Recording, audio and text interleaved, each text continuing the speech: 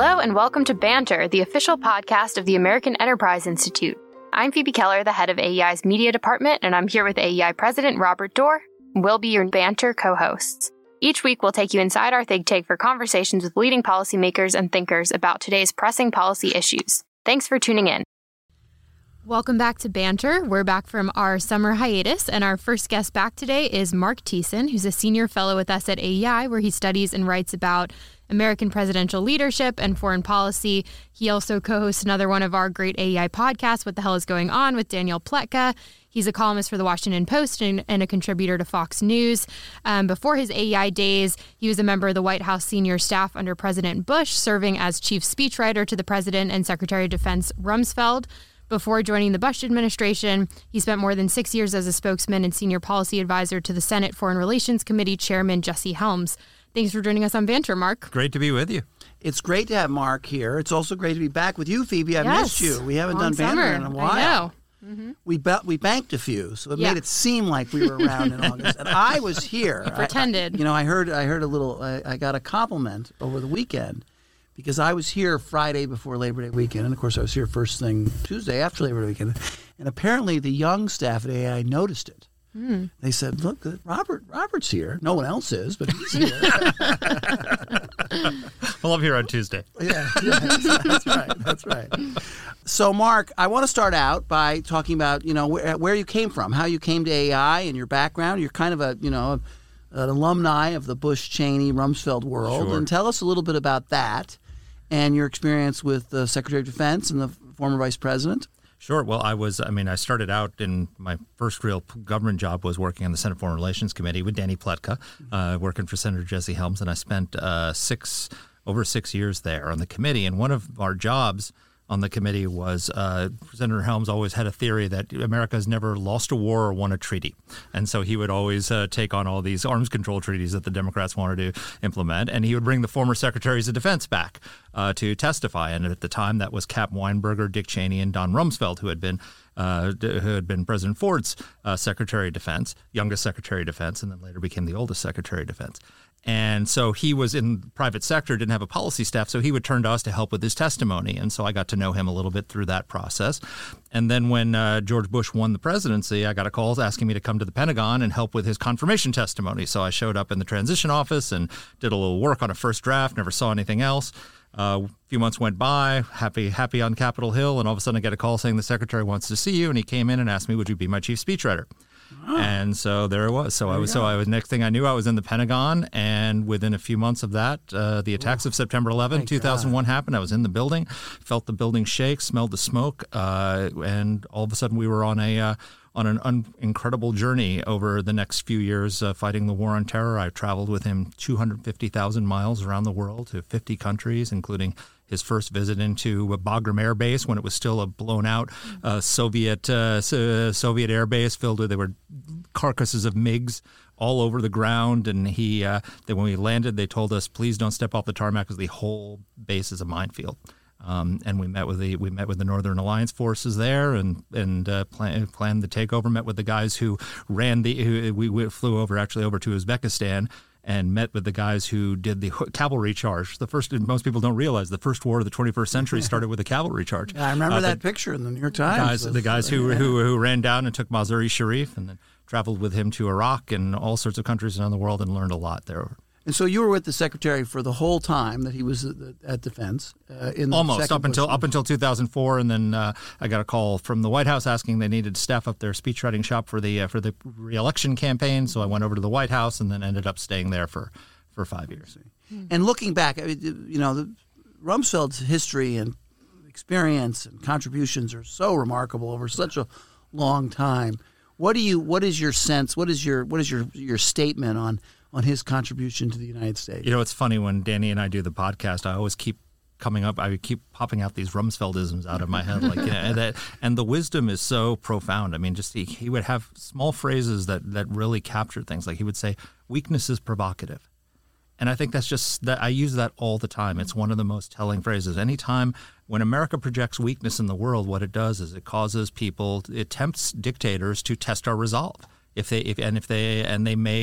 causes people to miscalculate and make decisions they might not otherwise make. That when you project strength, you deter people from making miscalculations. There's so many little things that I learned from him. And did way. you observe this remarkable partnership between the vice president and him? This friendship, this buddy thing. Yeah, they were a remarkable pair. One of my favorite events was when Rumsfeld received the James Doolittle Award, and Vice President Cheney came up and presented it to him. And they stood up there on the stage and did a Laurel and Hardy routine about their history with each other. Yeah. It was quite they were quite a pair. They kind of reversed positions in that Rumsfeld first hired Cheney, and then Cheney hired Rumsfeld, so they both worked for and for each other at different points in their careers. That is exactly right. Donald Rumsfeld, little fun fact. Yeah. When he was at OEO, both Rumsfeld and Cheney are former poverty fighters, like me. And they were the head of OEO, the Office of Economic Opportunity, in the Nixon administration. Sure. And at the very beginning of the Nixon administration, Donald Rumsfeld, I think with Dick Cheney's support, maybe Dick Cheney didn't know about it, I don't know, jumped on a plane and took the shuttle up from Washington, New York to meet my dad at LaGuardia Airport and offer him a job. Wow. Oh, wow. Dad went out, and he had just moved to New York, so he was being offered a job to come back to Washington. And Dad said, "Thanks very much. You're doing great things, but I'm happy here, and I'm going to stay." So they were friends. Yeah, that's awesome. For life. So Rumsfeld, one he told me from one of his stories from the Nixon years was that President Nixon asked him to be the head of the Office of Wage and Price Controls. And he said, "But Mr. President, I don't support wage and price controls." And Nixon said, "That's why I want you to run it." Well, wage price controls are a sore subject at AEI. Oh, I'm sure. As you know, sure, it was not really one of our greater moments. But I'll give you one more story about Rumsfeld. Yes. One time we're traveling. I can't remember where it was. Somewhere on one of these, 1,000 mile journeys. And I get a call that the secretary wants to see you in his cabin. So I go up thinking he wants to work on a speech or something like that. And he says. And I had just had my first child right after 9/11. My wife was actually 8 months pregnant with my first child on 9/11. So for many hours she didn't know if the father of her child was even alive.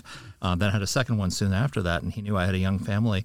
And instead of talking about the speech, he said, "Do you know the rule of 72?" and he began to explain. There's and I don't even remember the details of the calculation. But it's a way to calculate how long it would take you to make $1 million. Like if you put a certain amount of how much money you'd have to put down now to earn $1 million. And he was sitting there in his cabin with all the weight of the world on his shoulder. Compound interest. It's compound interest, exactly. It's like having thing. servants working for you. Yeah. And he said he was explaining to me the principle of compound interest and saying how. And I'm sitting there thinking, this guy is like running a war. He's responsible for security of the country, and he's sitting in his cabin on the Secretary of Defense's plane, thinking, since he got a young family, I need to give him some advice on how to take care of his family and all the rest of it. So it's just he was just a wonderful person, human person, no doubt about it. So now, as Phoebe said in the introduction, you are both a contributor to Fox, and you're a columnist for the Post. Yes, and I just want to know how do you do that? So, I mean, of course, Fox has its opinion side and it has its news side. And so the opinion side is very opinionated and is very conservative. And the news side is fair and balanced. It really is. I mean, I spend a lot of time on the air debating with Democrats and presenting, they present both sides of the arguments. I'm regularly on Martha McCallum's show. I'm on with Brett Baer. So you're on either one report. of these shows. You could be on both their opinion side and on any given night exactly. you contribute to either one. It really depends. I'm on right. different shows every day. And with the Post is very liberal. But Fred Hiatt, who was the editor for so many years and who tragically passed away this year, rest in peace. A good man, such Fred a good Hiatt. man. But he really felt that it was important for the Post to present well-argued opinions that differed from its editorial position. So when he hired me, 12 years ago, as an opinion columnist, it happened I had just put out a book defending the enhanced interrogation techniques that the CIA had done, and I was writing op-eds promoting the book and making different arguments towards it. And this was in the middle of this whole argument over which went on. Yeah. And the Post's editorial position was that this was torture, which I vigorously disagreed with.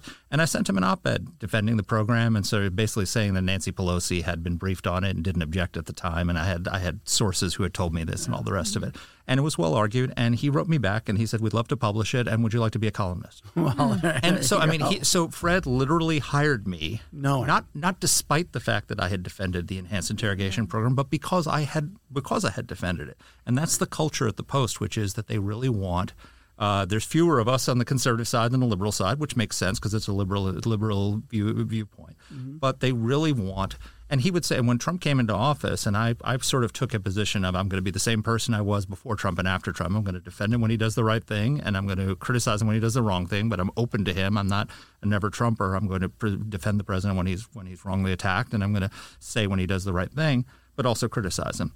And he took me to lunch and he said, we need more people like this. Do you have any ideas for people we could hire to present this? So that was under Fred, and Fred protected you. He was you were his hire. And have you had Jackson any Deal was there. I mean, Ruth Marcus, who's the deputy editor right now, all feels the same way. We've got a David Shipley's the new editor, and my understanding is that he's going to carry on that legacy. I mean, it's what's important about the Washington Post as an institution is that it's one of the few places left in the country where people who disagree meet in the same place, read each other's opinions, discuss and debate. Because I think one of the big problems we're having in our culture today is that we're also stovepiped.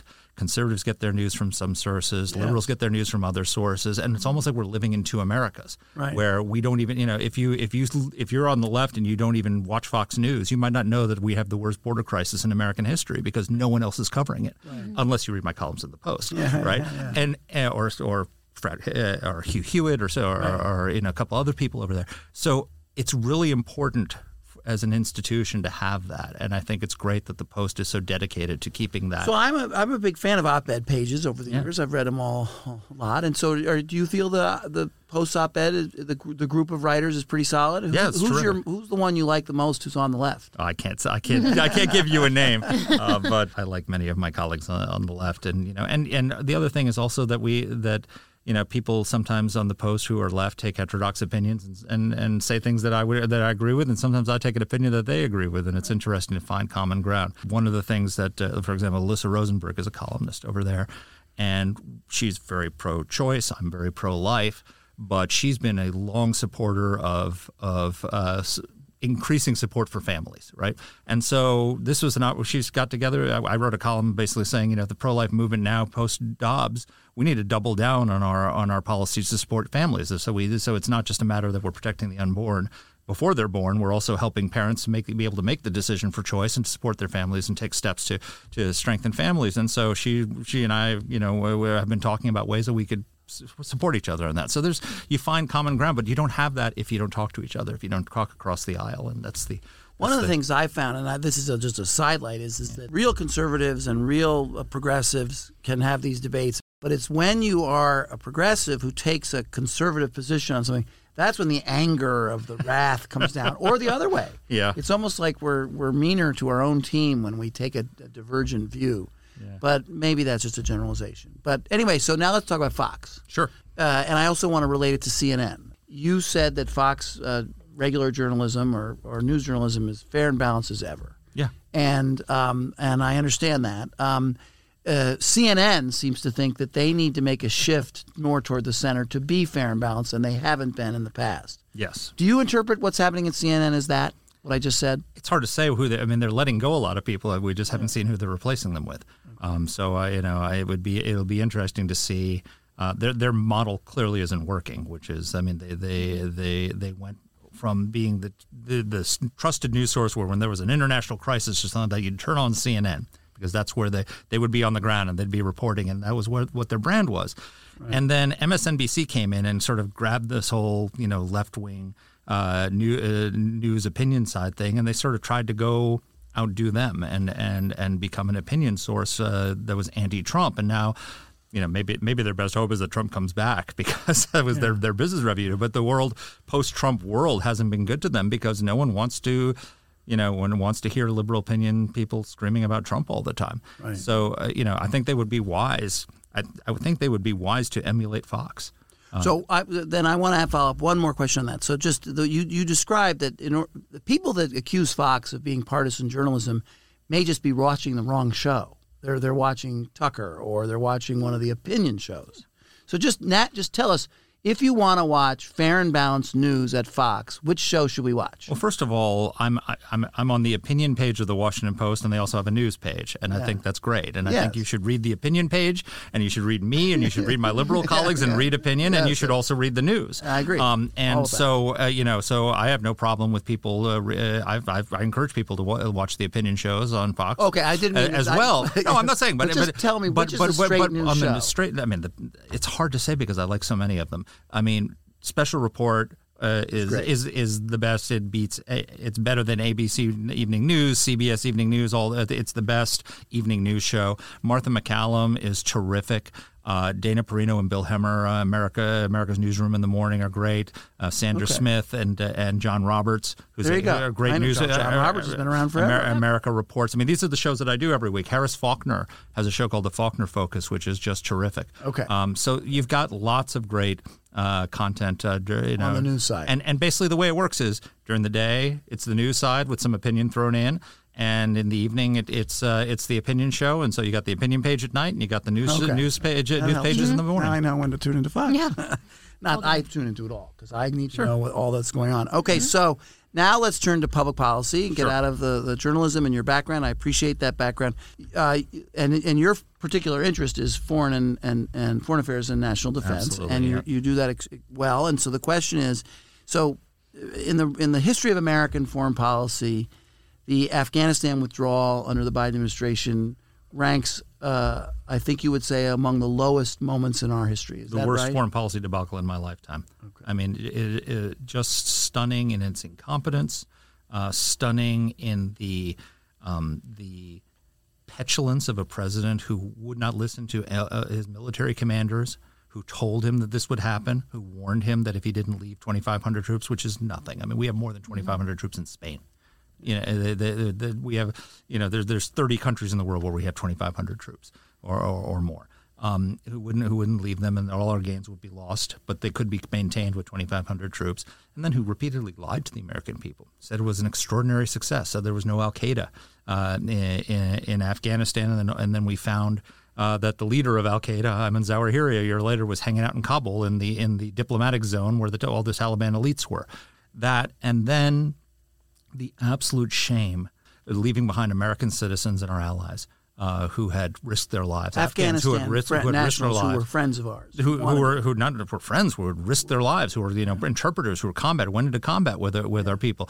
We left behind special forces guys who were trained, who were so, you could argue about vetting of some of these people and all the rest of it, and there's concerns about that. These people were just vetted. They were brought to Army Ranger training in the United States and trained as they have the same qualifications as any U.S. Army Ranger. They're the most highly trained special operations combat forces in the world amongst them, and we just left them behind at the mercy of the Taliban. And what's the story in Afghanistan now as a staging ground, or as a problem in the world, or as a leader of its own people? Is Afghanistan just a mess right now? It's a complete mess from a humanitarian perspective, from a perspective of women's rights, and all the rest of that. But I think the most telling thing was the fact that we found Ayman Zawahiri, Osama bin Laden's right-hand man, his successor as the leader of Al-Qaeda, took him out in downtown Kabul. I mean, again, President Biden said, the people who say we should stay here, there was an argument for staying here, but when Al-Qaeda was here, but Al-Qaeda's gone. He said Al-Qaeda's gone. He told us that was the truth, which wasn't true, and he knew it wasn't true, or he should have known it wasn't true. And they were there. They were there in greater numbers a year ago when we pulled out than they were before 9/11. And now the leader was operating out of downtown Kabul. I mean, if that doesn't tell you that there's danger on the horizon, I don't know what does. And you were also critical of President Trump's treatment of Afghanistan and negotiating a deal to exit Afghanistan. And I'm not playing whataboutism because it's just silly. But tell us about your view of President Trump's neo-isolationism and desire to retreat from the world in places like Afghanistan, and his rhetoric about the 9/11 wars. And some of the people you used to work for. Have you ever written strongly about that? I have written strongly about that. I mean, first of all, on whataboutism, I'm a defender of whataboutism, and I'll tell you why. When people say whataboutism, what they're basically saying is, please ignore my previous hypocrisy, right? I think calling out people, it's fascinating when somebody takes a position, and it goes both ways. So, Hillary, just go on a complete tangent. Hillary Clinton has classified information on her server, and we need to lock her up. But Donald Trump has classified information in Mar-a-Lago, and it's an outrage that anyone's upset about it. So there's a lack of consistency, and it goes in both directions. Yes. Yeah. To your specific question, I was very critical of the president when it came to first. Let me say that I think Donald Trump, if you put the mute button on, was one of the best conservative presidents in my lifetime. Yeah, I've quoted you saying that. Mark, I don't know if you've noticed that, but I have. Thank you. I appreciate it. I mean, if you take all the rhetoric and all the chaos and everything else out of it and just look at the list of policy accomplishments, I mean, the Abraham Accords alone are worthy of a Nobel Prize. He did many, many good things. I don't want to sound like I think that his foreign policy was actually much better than I expected it would be based on his isolationist rhetoric, as you discussed during the campaign. But Afghanistan was just a horrible mistake. The fact that he invited the Taliban to come to Camp David, and not only the Taliban, the people who he invited were released by Barack Obama from Guantanamo Bay. Those leaders. So he would have invited people who he had been holding in Guantanamo Bay to sit around the table in Camp David, where the decision to invade Afghanistan had been made, and the PR disaster that would have been, and the only way he was only saved from his own mistake by the fact that they ended up killing an American right before that, and he pulled the plug on it.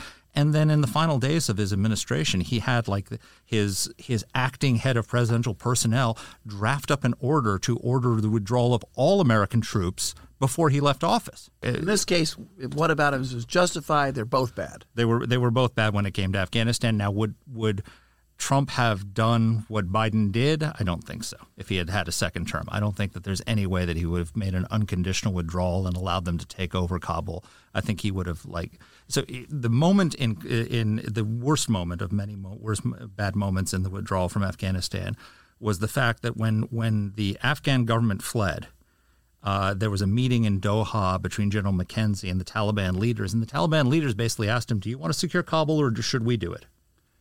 And we said, no, you do it. We don't want it because he didn't have the troops to do it. He could have gone to the commander-in-chief, said, we need more troops. We'll secure the capital. We'll get everybody out and all the rest of it. There's no way that Donald Trump would have let the Taliban into Kabul. He would have blown them up before they came anywhere near it. So now let's turn from one past disaster to one brewing disaster. Give us your take on what's happening with Iran. The Biden administration is desperate for a foreign policy win, and they think they want to bring us back into it. How is the foreign policy win to make a deal with a country that is providing arms to the Russians in the fight against Ukraine? It wasn't a win when Obama did it. And it's not even a win worse today. Now. I think it's even worse. And it's fascinating to me that Joe Biden. The report just came out that the least number of oil leases of any president in the last quarter century. So he's tamping down domestic production. James Coleman did a great tweet on this. Did you see that? James Coleman is one of our energy scholars, and he compared the oil leases in the various presidencies. Yeah. And said, here's something that would affect the price of gasoline and inflation, and President Biden's clearly not doing anything about it. So we're tamping down domestic production at the same time that we're going to Saudi Arabia, like Jimmy Carter did in the 1970s, and asking them to increase production. Going to Venezuela, a government who we don't even recognize as legitimate, and asking them, trying to negotiate with them, and then going to Iran. So is that the purpose of the deal? Is to get more oil out of Iran? I think it's an added impetus. I think they just think that they think that Donald Trump did enormous damage by pulling out of it, and they want to restore it. Art, just a technical question on that. There's been a lot of talk of Biden administration being close to a deal on Iran for a long time, and they never get there. Do you think they're going to get a deal or really put something before the country that's a deal with Iran? It's hard to say because there's only so much begging you can do, and the Iranians have to have the will to want to do it. And I don't necessarily think the Iranians want a deal. If they did, they'd have it by now. Okay, now let's talk about the bleeding heart of the world, Ukraine. Where you've been around these very difficult foreign policy crises involving national defense and wars and people getting killed. Yep. Do you see a satisfactory outcome? I mean, I hope you do. You're both basically someone who believes in that we can make progress. Can we get to a result which is Russia out of Ukraine? Without a doubt. The Ukrainians can do it. It's just a question of what the only difference is whether we provide them with the support to do it. Because the Biden administration has done the right thing, but they've done it kicking and screaming the entire way, and they've been dragging their feet. If they had given Ukraine these weapons before the invasion, which they didn't want to do because they didn't want to provoke Russia, then when the invasion started, they tried to offer Zelensky a ride out of Kyiv, and he said, I need ammunition, not a ride.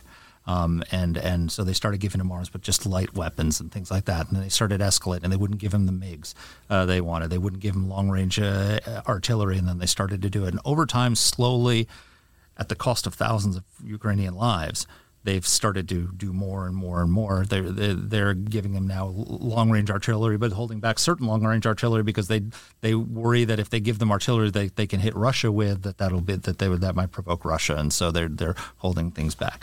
We need to take the constraints off of this and give the Ukrainians the weapons they need to drive the Russians out of every inch of Ukrainian territory they have taken, including Crimea. And then we can have peace. And this is an opportunity for U.S. foreign policy because the Russians are, just like they did in Afghanistan, they've sunk their military into a quagmire. They're using up all their military capabilities. It's making the world safer because they don't have the weapons to threaten Poland. They don't have the weapons to threaten the Baltic states. They don't have the weapons to do some of these other things that they would like to do. So we should bleed them dry in Ukraine, give the Ukrainians everything they need to do this, and the Ukrainians want to fight. Look at the polls. There's a recent poll came out in Ukraine, and I think something like almost 90% of Ukrainians think that they're going to win and that the result will be that all Russian troops are out of the entirety of their country. They want to do it. They have the will to do it. They've shown the courage to do it. Well, that would be a victory for Ukraine and for freedom, and it would be a victory for Europe, and it would be a victory for the Biden administration if they could help make it happen. Absolutely. That's a better victory than a deal with Iran. And on top of that, it would be a victory in the Pacific because a successful prevention of Russia taking over Ukraine as a deterrent to China going after Taiwan. Because Ukraine, if you look at a map of Ukraine, it's got a long, porous border. It's really easy to put troops over the Ukrainian border, and the Russians are having an awful hard time despite that. Taiwan's an island. You got to get across the Taiwan Straits. Yeah. It's not nearly as easy militarily as Ukraine is. So if we can show the resolve to push back and defeat them in Ukraine, it'll be a deterrent to China. Yeah, I've heard a briefing today, and it came clear to me that the best way to deter China is to win in Ukraine. Is that a fair way to put it? 100%. Because weakness is provocative. And Phoebe, you're these are your issues. These are issues you care about. You want to pipe in here with something on foreign affairs or defense? Sure. Yeah. No. So I know that Mark, you wrote in favor of Pelosi's visit to Taiwan, even as the White House, again, was kind of reluctant and sending mixed signals about it. After that, a lot of other congressional leaders on both sides of the aisle have visited. What else could the Biden administration do outside of Ukraine to strengthen its position towards Taiwan? Well, Biden did it and then walked it back, which is he got rid of the policy of strategic ambiguity. He said 3 different times that if China attacked Taiwan, that we would defend Taiwan. And then he sheepishly walked it back and said, well, I haven't changed the policy of strategic ambiguity. Well, you did. You just now you're reversing itself, which, again, weakness is provocative.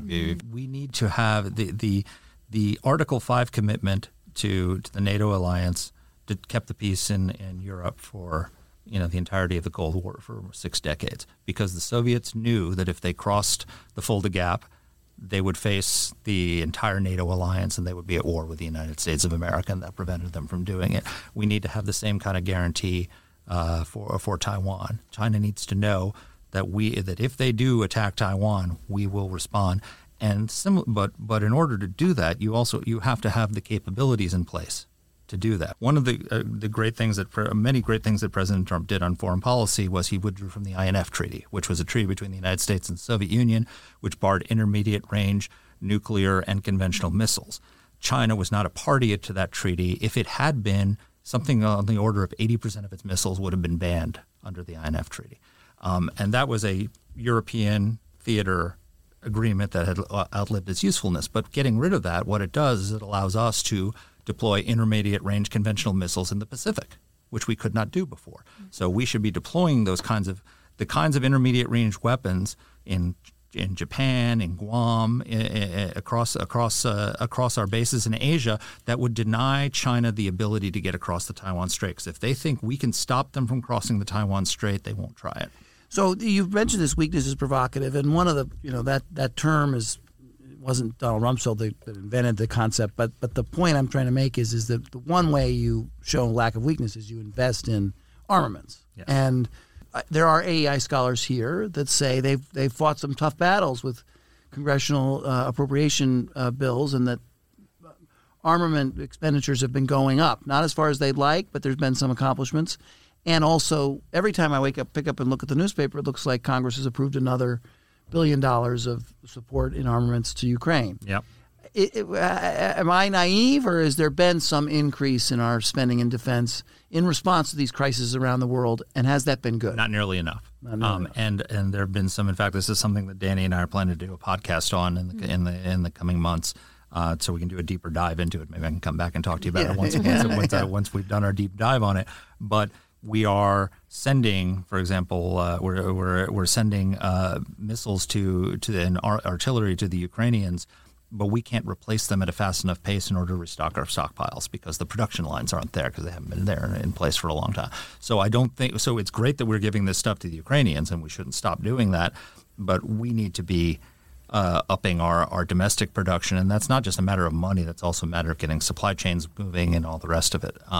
So we are in a bad situation when it comes to replenishing our stockpiles. And you're also a columnist, but good columnists are also reporters. They work their sources. Yep. And what are you hearing about changes in the Biden administration, foreign policy and defense policy leadership after the midterms? I have no idea.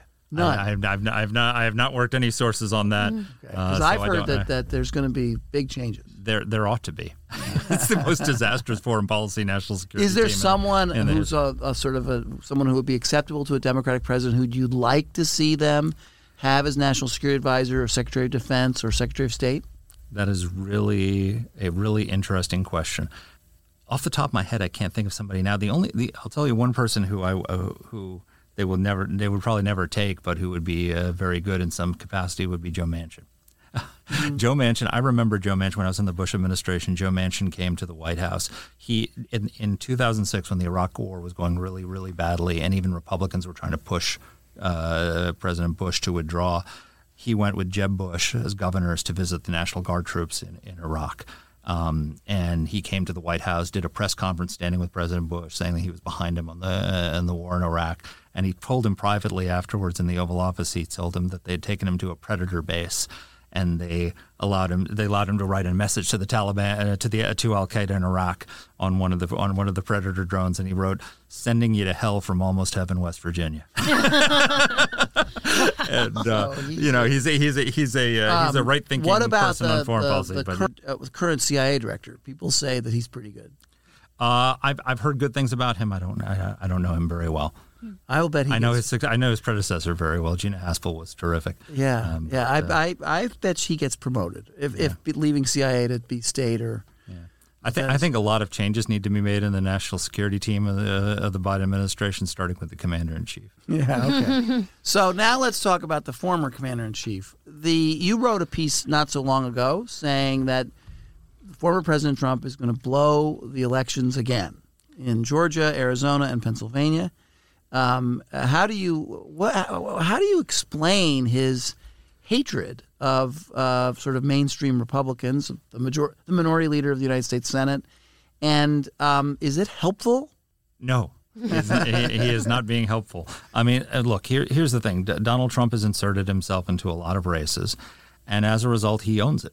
He's handpicked a lot of the candidates in the key swing states. So Dr. Oz is trailing John Fetterman in every poll. He's down 6.5 points. In Georgia, Herschel Walker, he was down 5 points to Raphael Warnock. That's closing, which is good. So, that's a good sign. In Ohio, J.D. Vance is up by 3.7 points. To put that in perspective, Rob Portman won that seat by 20 points. Yeah.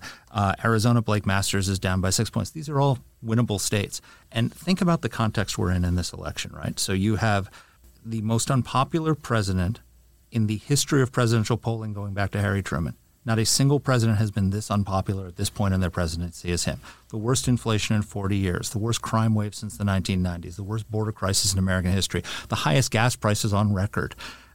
This should be a red wave of unmatched proportions. Yes, I agree. The historical standard since World War II, the White House, the party in the White House has lost an average of 26 seats in the House and 4 seats in the Senate.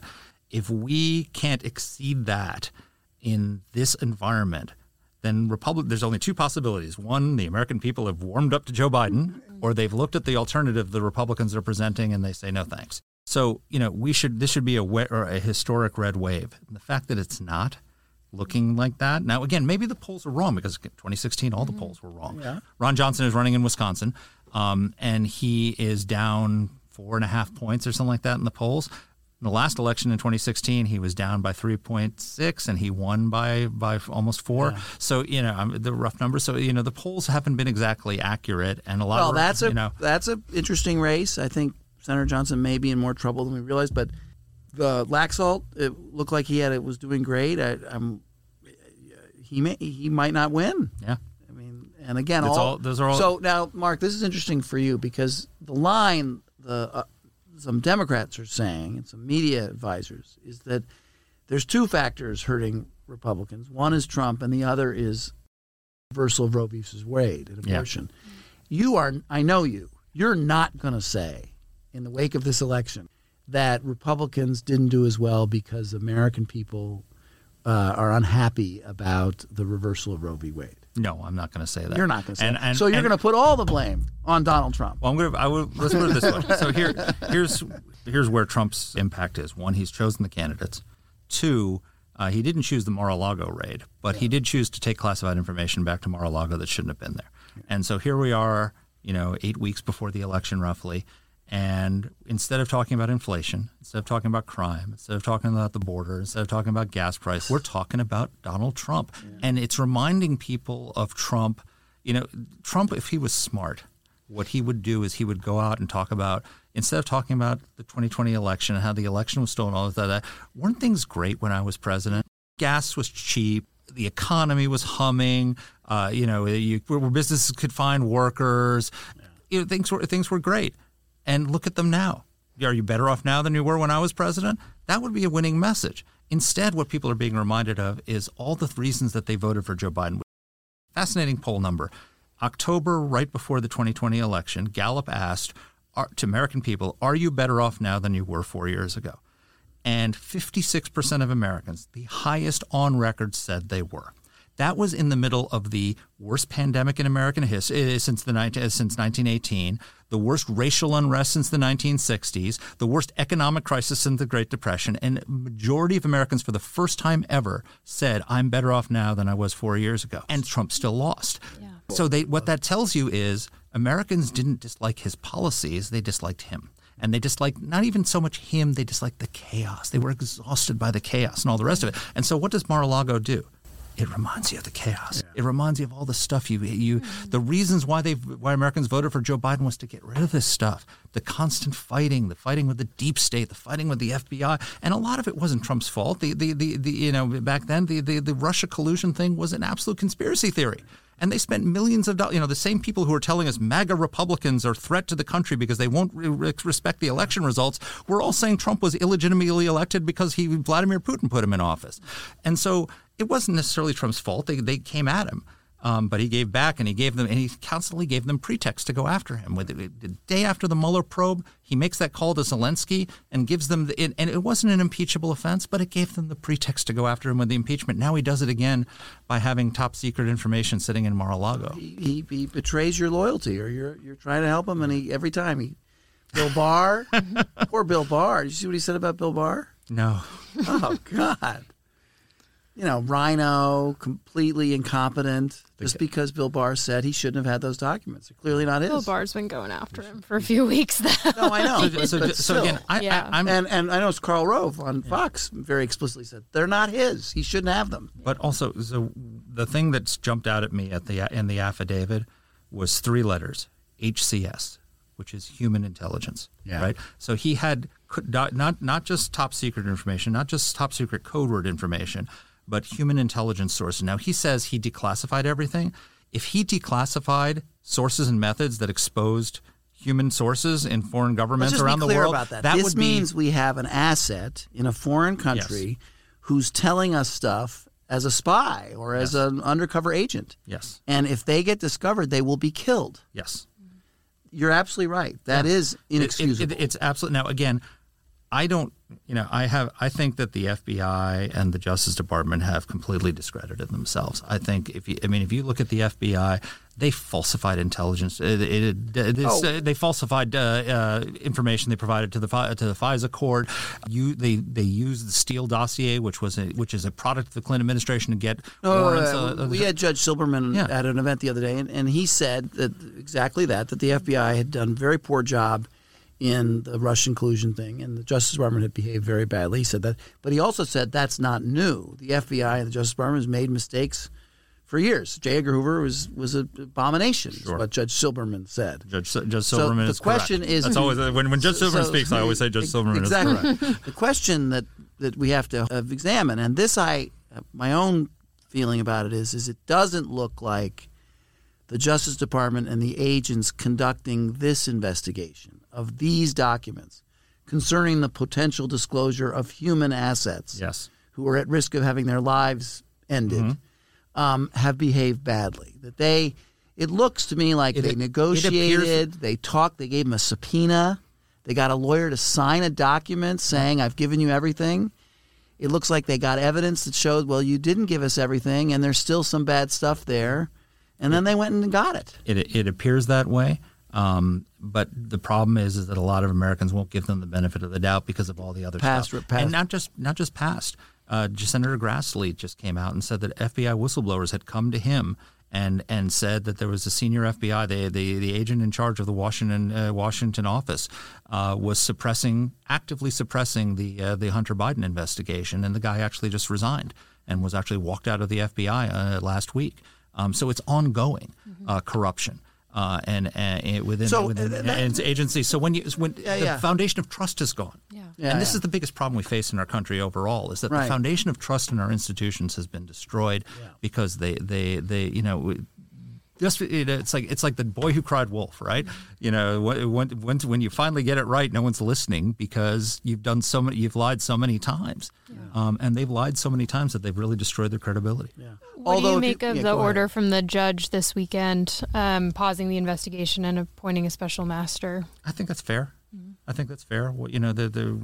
There's a distrust. Is the FBI, is the Justice Department really not going to go on a fishing expedition on January 6th for prosecution and all the stuff that they took from Trump? Their only legitimate purpose for raiding his home was to get back classified information. They got, and we think they got. But now there are these folders that were empty. Yes, exactly. Well, that's the thing that what I'm not sure of. So they say the affidavit says there's HCS information, intelligence code word HCS. Was there really, or was it just a folder? An empty folder. We don't know. I don't know, and I don't trust them. I agree with Bill Barr in principle, but I'd have to see the details. You say about trust institutions. I'm sorry, but I would trust the FBI agents and the Justice Department attorneys on this case before I trust Donald Trump and the people around him. I don't trust any of them. Well, that's good. We know that. We got him on record saying that. That's good. That's good. Okay. Also, Mar-a-Lago is hardly a private residence at this point, right? There's so many. It's not just that. It was clear he had things he shouldn't have had. It's like Karl Rove said. They're not his. But it's a pretext. Again, he gives them the reason to go after him. He gives them the hook they need to do things that and then they drive a truck through it and they beclown themselves. But he's always giving him the pretext to go after him and. Look, the Democrats want him to be the topic of conversation, and this is one area where Donald Trump and the Democrats agree that Donald Trump should be the topic of conversation. That's not good for the Republican Party. It's good for the Democrats. So we're coming to the end now, and and you did come to talk a lot. I noticed that when we have an interest in your sort of prediction of the elections, but just let's pick the Senate. Will the Senate flip to Republicans, remain the same, or will Democrats' majority be enhanced by 1 or 2 seats? I have no idea. No idea. Look, all the dynamics of the election should be a red wave. that we should take both. I think that we will at least take the House. And truthfully, that's all we need initially to stop Biden from spending more money, because there's no more budget reconciliation bills with Democrats only. Anything he does has to get Republican buy-in. And so that's the immediate stopgap.